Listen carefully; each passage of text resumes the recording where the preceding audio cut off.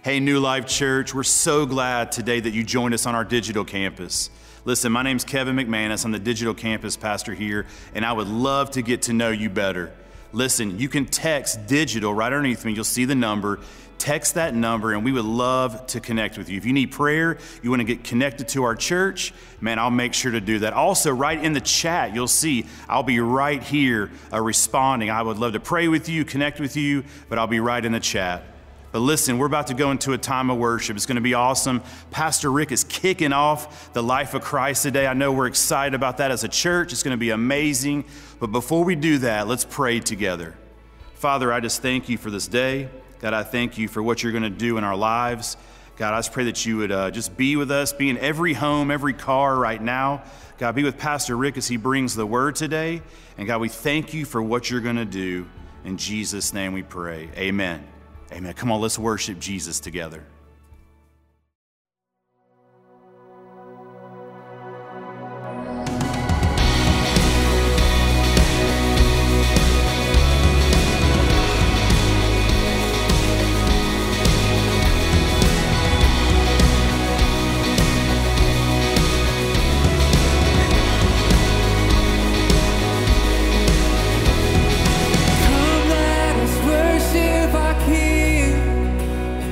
Come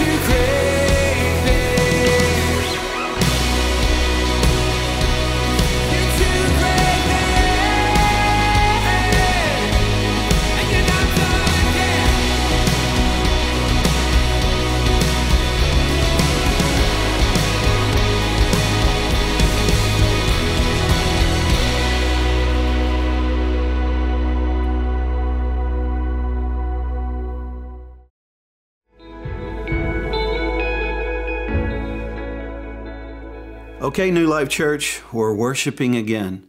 I hope you had a chance to worship the Lord during that song. I love it. Great things, it's called that. Look at the words. You free every captive. Have you ever been captive? And you break every chain. If you call on him, he'll do that. This is very important for you to understand. In fact, we're starting a series right now called The Life of Christ that has a lot to do with being free. This weekend, I'm starting this whole series. We're going to do it from now to the end of the year. This weekend, I'm calling it a Call to Discipleship, because you're going to see that Jesus did this right there in the beginning of his ministry. He pointed at different people and he said, "Follow me." And what that meant, it was a huge responsibility. So I've noticed in this year that many of us, including me, that have gotten off track with the life of Christ, with discipleship, with my role. There's so much chaos. And so many times I haven't been in the Word like I should. And my prayer life it's had dry seasons this year. And I just want to encourage you, let's get back to where we want to be, and certainly where we need to be. The problem is, how do you do it as a church? I've talked to pastors all over the world, here and there, and they don't know how to do it either. So we got together and we sought God, and the Lord showed us what to do in the fall to get this done. We remembered several years ago, we did the Year of the Bible, where we were all reading the same portion of Scripture every day. And then on the weekends and in small groups, all of our devotions were written around the portion of Scripture, the manna that we were eating every day. And that's what we were preaching on. And we grew that year, man. So as we were praying about the fall with a little bit of confusion on how to do it, the Lord reminded us of that. And it's like he spoke to us. And he said, "I want you to study my life and get everybody to do it." And that's what we're going to do, the life of Christ. So I ask you to text Jesus to the phone number that you see right there in front of you, and let's get this rolling. There's a few strange questions on that. It's not New Life Church's platform, so just answer the questions and then move on. You know how the world tries to get in everywhere. You go and Google something, you'll see ads you don't like. You go to the store, there's things there that you would never buy, but you still go there. So go there, fill it out, let's go, because the life of Christ is what we need. Can everybody say amen? Which means we're in agreement. So we're going to study the life of Christ, but you can see that Jesus quoted one time in Matthew the same scripture that was way back in Deuteronomy. This is what he said. They were familiar with it, but he was talking about himself. So in Matthew chapter 22, 37, again, Jesus replied, "Love the Lord your God with all of your heart, with all of your soul, and with all of your mind." He did not say, love the Lord your God with some of your heart, a little bit of it. No, all of it. How are you doing with that? That's a good question. Like if I went to Michelle and I said, "Baby, I love you so much, more than any other woman in the world, except for just one or two." Okay. Is she going to put up with that? Oh, the Lord, he wants all of our hearts, not a little bit of it. He wants us to be fanatics, a fan of his, totally into him. I know that we used to sing this song growing up, "I surrender all." It wasn't "I surrender some." I surrender all except for during hunting season. I surrender all unless my kids are playing a lot of baseball. I surrender all unless something else is more important that week. I surrender all during the week, but not on the weekends. So I think it's something that we should look at. Do we surrender all? No one likes to be around somebody half committed. You don't want it in your marriage or in your family. Even a single person wants friends who are committed to the friendship. You can see this in everything. Some of my friends are into fantasy football. I could care less about it. So they'll ask me, "Hey, who you got on your fantasy football team?" And within 3 seconds, they can tell I don't care a thing about it. My fantasy football was LSU winning a national championship. Yeah, that's my fantasy. This year, for the last 2 years, I haven't been into the NBA. I don't have a team. I'm not a fan of any team. I just do not like LeBron because MJ, Michael Jordan, is the GOAT. He's the greatest of all time. And I don't want LeBron to be seen that way. So I'm just pulling against him. So I don't have a team. I just do not like LeBron. Can you imagine that the only reason why you're following Christ is because you don't like Satan? Like, you're just not into it. Like, you just don't like what's happening in the world. So you just hope they lose. No, Jesus wants your heart, all of you, to focus on him. So how's that going for you? When I think about this, can you imagine if we love the Lord with all of our heart for the first part of our life, but then you start slipping, the world gets involved and things frustrate you, someone hurts you, and then you stop giving him all, just a little bit, and then you can see that you slip. Well, to keep this in mind, to find out where we should start, let's go to the life of Christ on where he first called other people. In Matthew 4:18 says, as Jesus was walking beside the Sea of Galilee, he saw two brothers, Simon called Peter and his brother Andrew. They were casting a net into the lake. Why? Because the scripture says, for they were fishermen. Come, follow me, Jesus said. Like the greatest voice, the greatest moment of their life was happening. I remember when the Lord called me. I bet you can. Come and follow me. I will send you out to fish for people. And at once, they left their nets and followed him. Anytime the Lord calls us, there's going to be something that we have to leave behind. What's in your life right now that is getting so much of your attention that it's hard to let go of?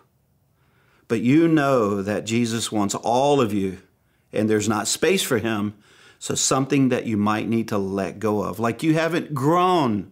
Like these disciples, they followed after Jesus and they were growing day in and day out. Then they would make mistakes, but then they would grow. And then they would make mistakes, and then they would grow. But by the end of their journey, they weren't disciples. They were apostles. Disciple means you are learning. Apostle means you're sent. They were willing to give their lives to serve the Lord. I was reading a story about this little boy who fell out of his bed every night. He'd just fall, boom, he'd get hurt, And so his family tried all these things and they couldn't figure out how to stop it. Just boom, he'd fall out of the bed. So he spent the night with his grandparents and he certainly fell out again. The pawpaw heard him, boom, and he ran up and he helped him out. And the next morning, his grandfather said, hey, because he's about 4 years old, I guess. And he said, why do you keep falling out of the bed? He said, like every night, why do you think this is happening? And this little kid said, maybe it's because I stayed too close to the place where I got in. Now I think this is our lives. Some of us were about in the same spot that when Jesus called us. Like the progression is not moving forward. And we just keep falling out of our relationship with him almost daily this year. So I want you to think about that, because during the time of Jesus, it was very common for these young students to go to the synagogue to be trained. And they would start at about 6, and by the time they were 10, they would have the whole Pentateuch memorized. That's the Torah. The first 5 books of the Bible, they would have it memorized. And then the rabbi would know who was good at this and who was not.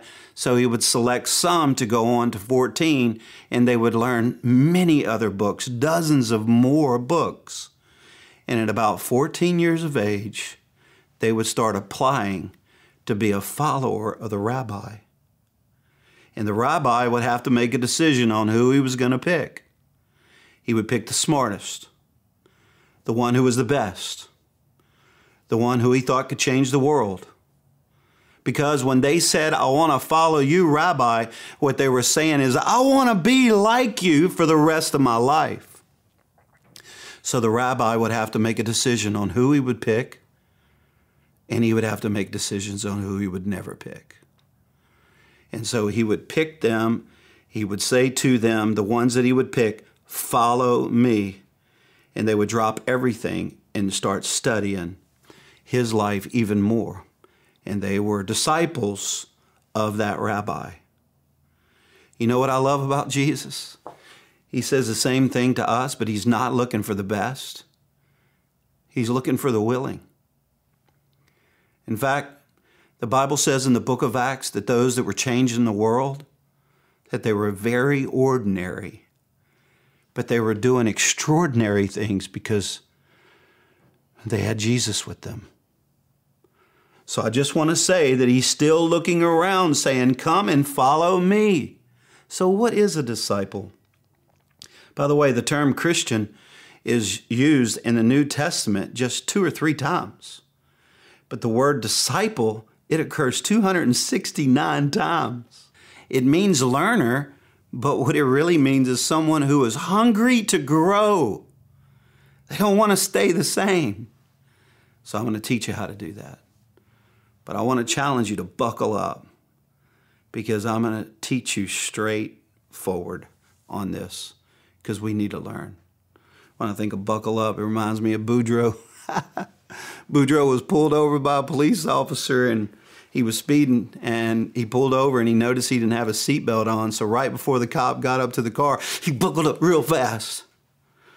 And the police officer said, hey, Boudreaux, how you doing? He said, I'm doing good. He said, let me ask you a question, Boudreaux. What do you think about the law that says wear a seatbelt all the time? He goes, oh, I always do that. I never not do it. I always wear that seatbelt every time. He said, well, let me ask you a question. Do you always buckle it up through the steering wheel? Do you always do that? Or do you buckle it up properly? Buckle up because we're going to go straight at truth that even I forget about here and there. So the first thing I want to talk to you about is, like, what is the call to discipleship? It's to be dangerous and not safe. Like, it's not just a safe way to go. The scripture in Luke chapter 9 and verse 23, then he said to them all, whoever wants to be my disciple must deny themselves. This is intense. And take up their cross daily and follow me. I remember recently Rebecca was speaking about this passage of scripture and she said, be careful because it doesn't say take up your crown and follow him. It's your cross. Like there's responsibility in this. Come and follow me, but take up your cross. Can you imagine being one of those first 12 disciples? They didn't know where they were going to go. They didn't know how they were going to eat. They didn't know how they were going to make a living. They had to leave their homes. They left their jobs. They left their families to follow him. They didn't know how they were going to get around. They didn't know the story was going to be the way we now know the story. But they followed him. There was another time, though, that Jesus went to another man, and we call him the rich young ruler. And this guy, he believed in the Lord. He wanted to follow him. He even tried to sell Jesus on it. But he started lying to Jesus. He said, I've got this. I'm ready. I'm all ready. Well, Jesus saw that he wasn't willing to do what the other disciples did because they had to drop their nets to go. So Jesus looked at him and he said, all right, if you want to follow me, it's going to be dangerous over here. It's not going to be some safe route.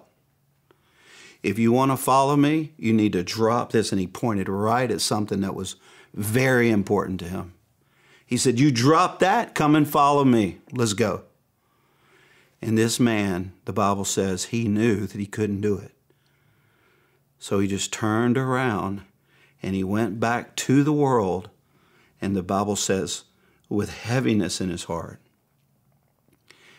he missed an opportunity. And like, here's a question. Do you think this guy would have regretted that? We don't know anything about this man, but if he would have said, yes, sir, I will follow you, there's no telling what this man could have done for the kingdom of God, for his family.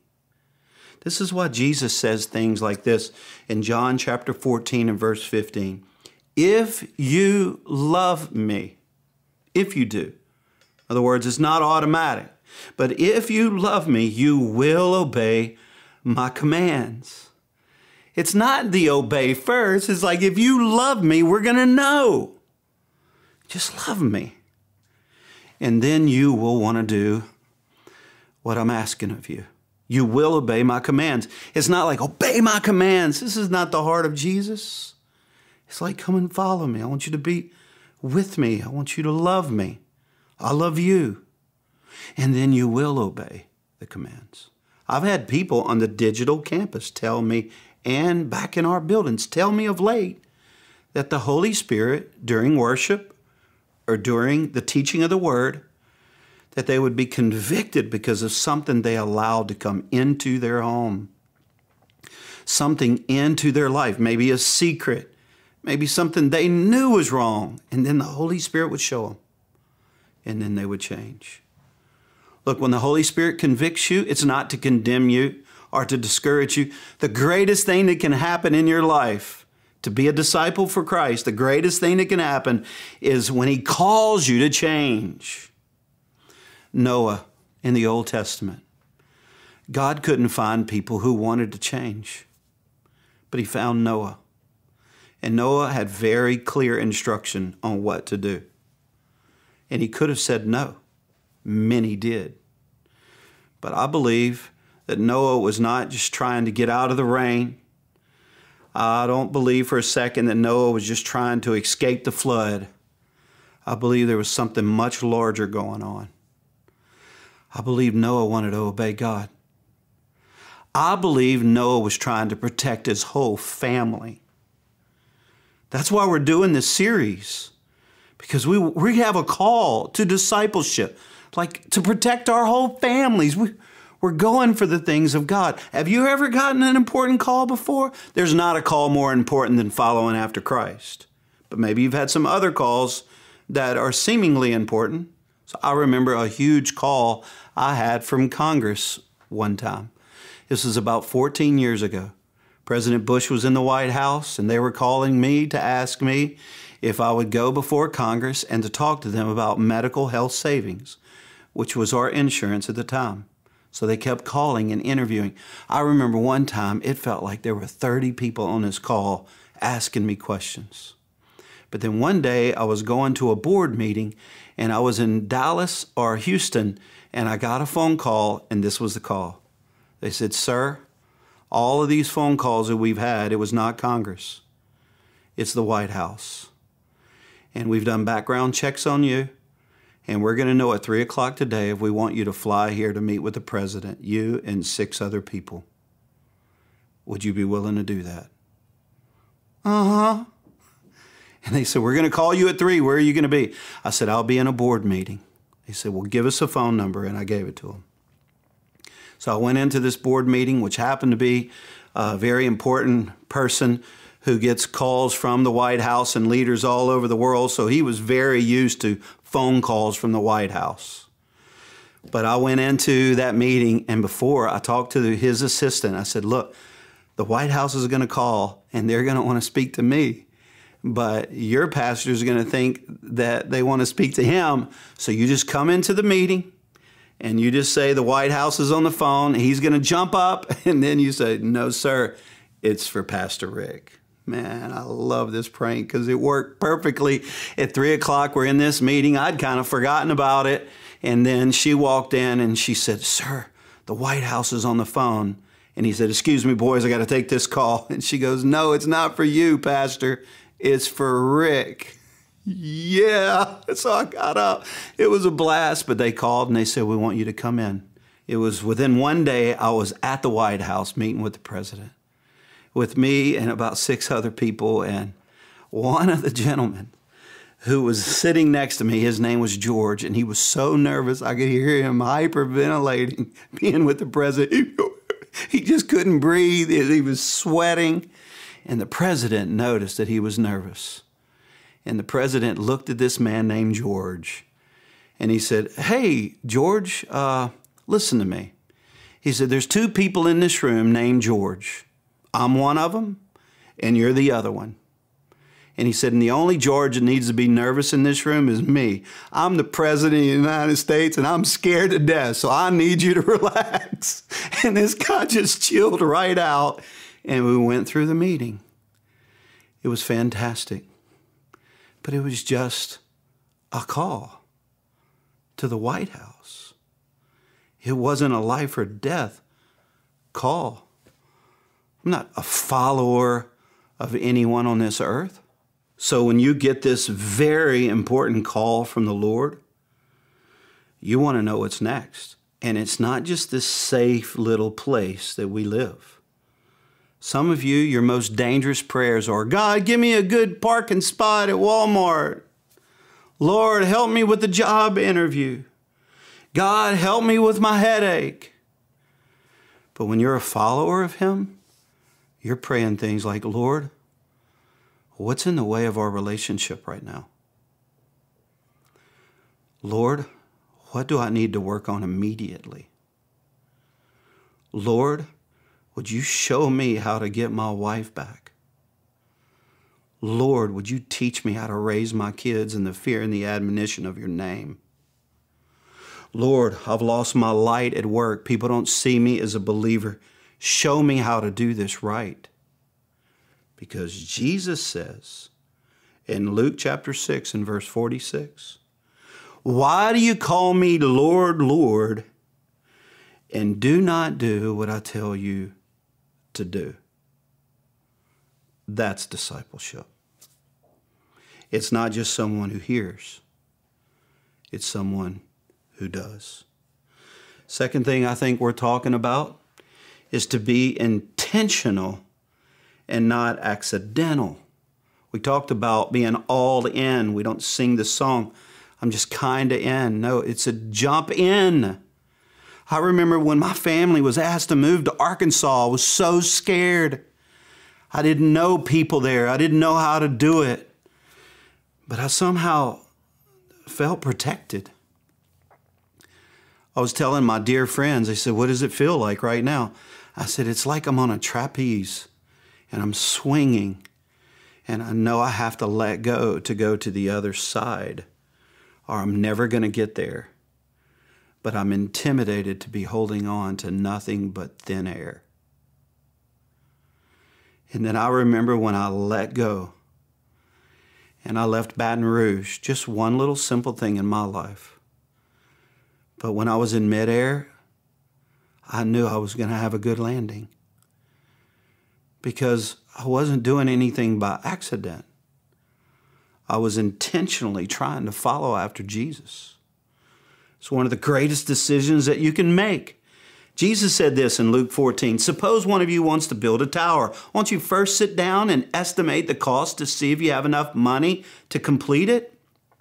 For if you lay the foundation and are not able to finish it, everyone who sees it will ridicule you, saying, 'This person began to build and wasn't able to finish.'" And then Jesus says, "In the same way, those of you who do not give up everything you have cannot be my disciples." What he's basically trying to say is you got to count the real cost. Look at this accurately, because we can't just accidentally have a good marriage.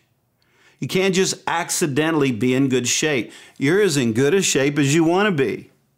And you're as close to the Lord as you want to be. And so am I. If you've blown it, I'm not hitting you. I'm just telling you that the call is still saying, "Come back in. I miss you. I want you around." Because we really are as close to the Lord as we want to be. And then number 3, to be spiritual and not natural. And what I mean by that is to be teachable. Like everything doesn't make logical sense. But you're spiritual. You're not just logical. We're not naturally serving the Lord. This is a supernatural walk. So we're not foolish and we're not blindsided and we're not idiots. But we know how wise it is to follow after the Lord. Read through Proverbs and see if considering God is not wise. If the world lived that way, it would be completely different. And the same with us. So I guess I need to ask you, are you teachable? From time to time, I'll give someone a golf lesson. I'm no longer good in golf, but I still understand the game. And I remember this one guy, I took him out there and he was serious about learning. And that's why I wanted to teach him. So we got up there and I immediately noticed that he was aiming about 30 yards right. So I said, well, let's work on your alignment. You were aiming 30 yards right. And he looked at me and said, no, I'm not. I checked my line. I can look down there right now and see I'm lined up properly. I was like, look, you're aiming 30 yards right. So he didn't believe me. So I put down a club to show from toe to toe where he was aiming. He came back and he goes, well, I don't think you put that down right. I was like, okay, let's keep going. Then I noticed when he got it addressed that his club was way too far forward. He had about a 9-iron that should be almost in the center of your stance. So I said, your club face is too far forward. No, it's not. It's right in the middle of my feet. I said, man, it's not. So then I was working on his swing plane. He was going too far outside. He said, no, I'm not. And I said, hold it right there. I said, do you see that truck at the top of that hill? And he goes, yeah, that's my truck. I said, that's right. I want you to take your clubs and I want you to walk over to that truck and I want you to put your clubs in that truck and I want you to go home and I want you to call somebody you like and I want you to give them those golf clubs because you're never going to be good at this game. You're not teachable.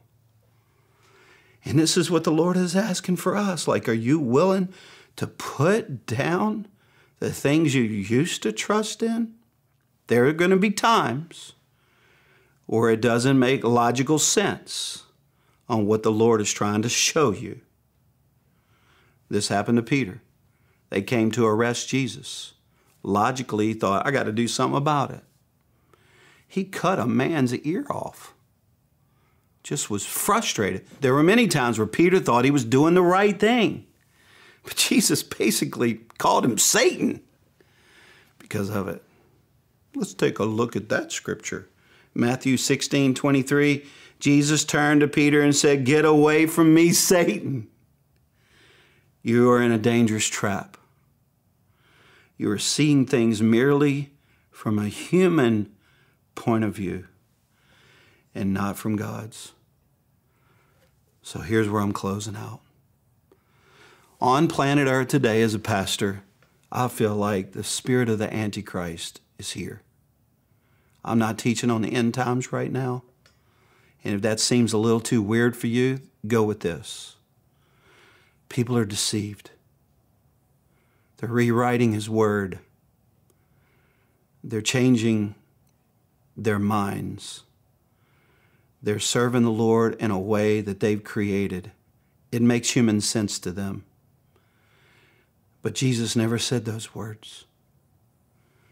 And a disciple is always trying to remember what it is that Jesus was trying to say.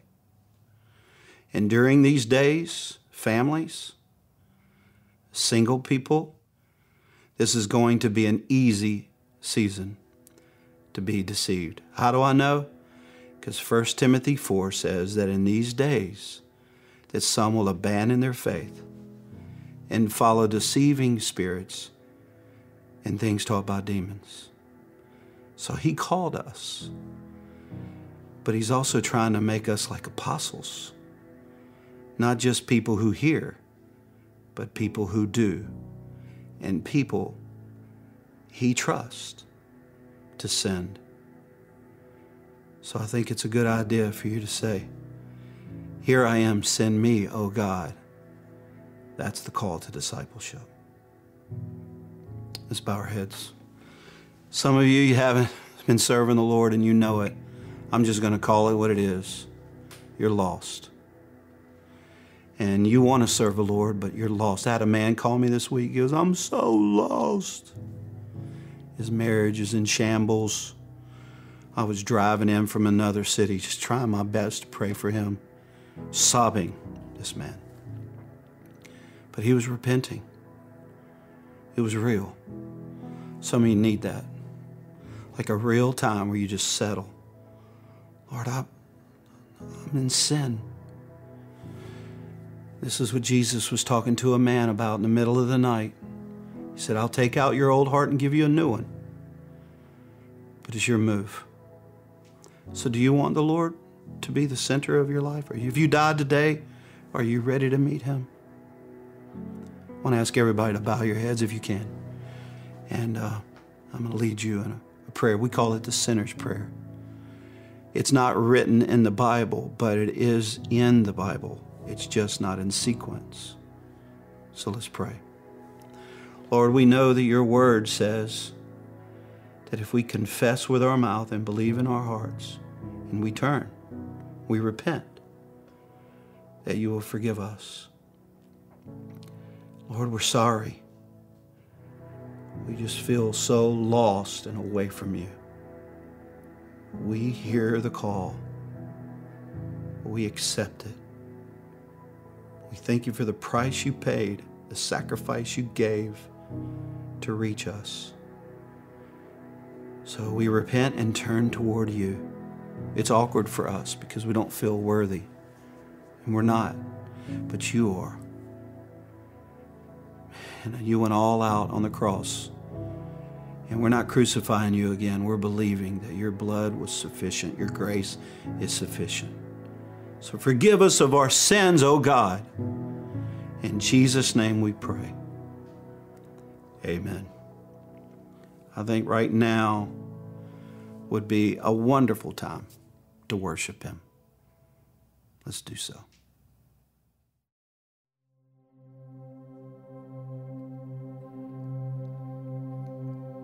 Man of sorrows, what a name for the Son of God who came, ruined sinners to reclaim. Hallelujah, what a Savior.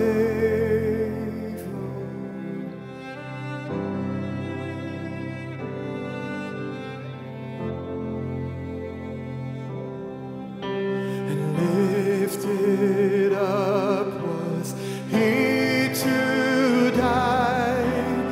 It is finished was his cry. Now in heaven exalted high. Hallelujah, what a Savior.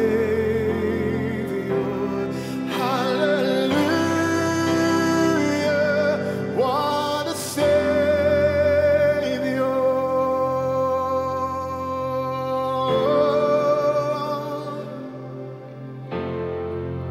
We give you the highest praise. Oh. From the cloud you spake,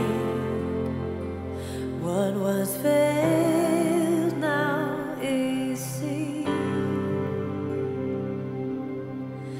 Jesus, the image of the invisible God,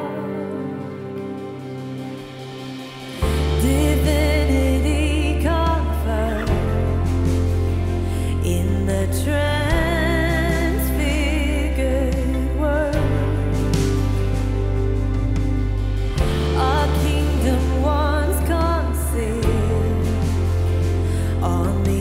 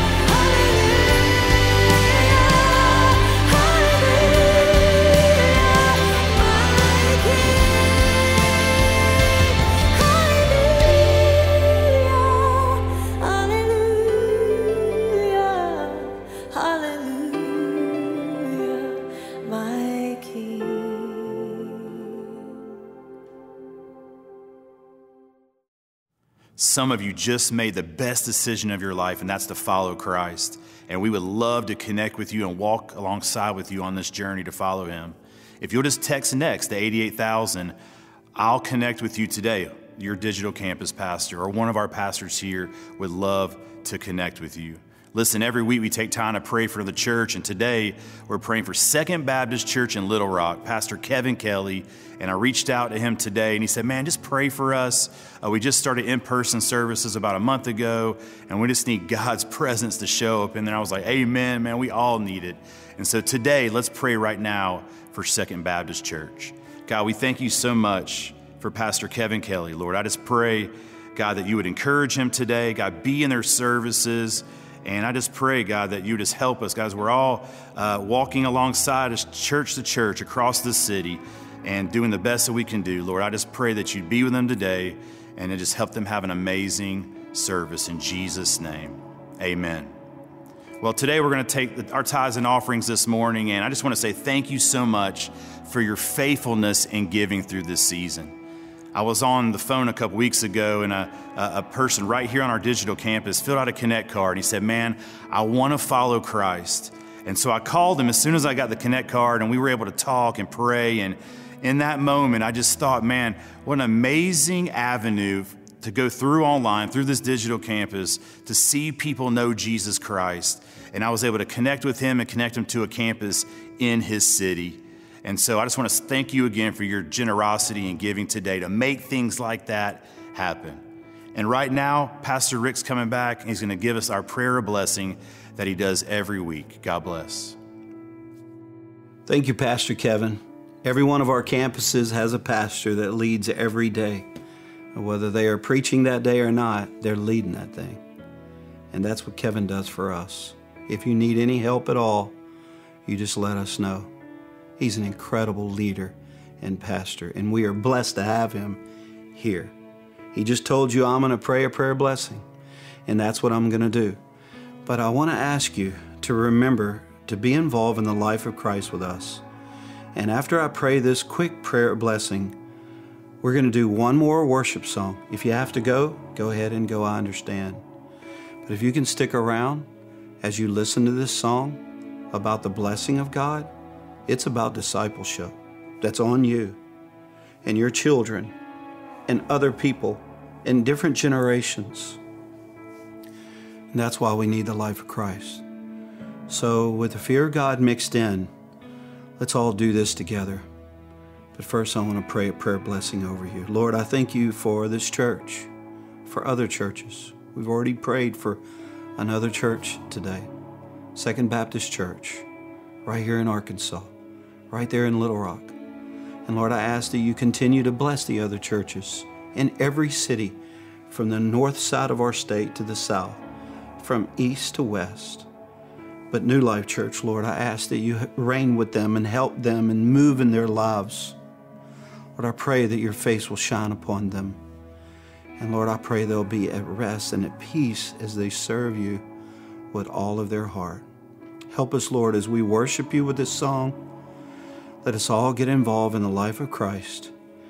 And Lord, I thank you, we're going to grow more in this season than at any other time in our life because we love you.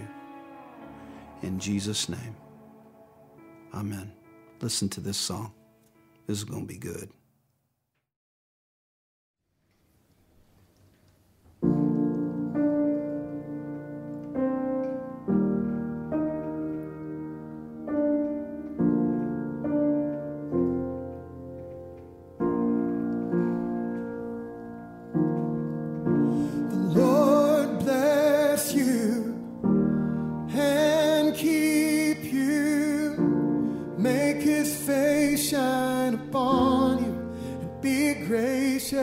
To you, the Lord turn his face toward you and give you peace.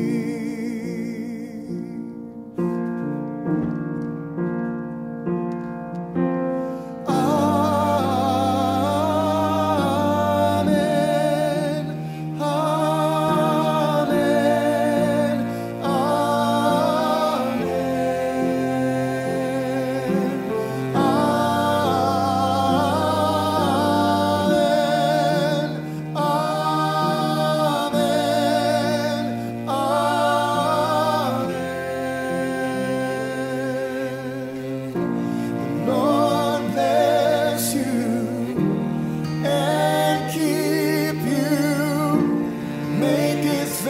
shine upon you and be gracious to you. The Lord turn his face toward you and give you peace. We receive and we believe. Amen. Amen.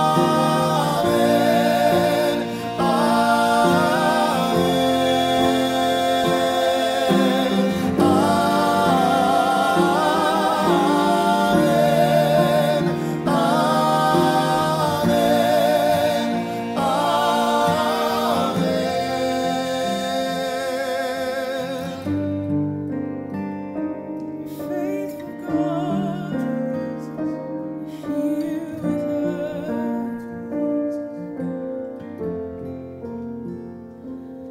May His favor be upon you and 1,000 generations, in your family, in your children, and their children, and their children. May His favor be upon you and 1,000 generations, in your family, in your children, and their children, and their children. May His favor be upon you and 1,000 generations, in your family, and your children, and their children, and their children.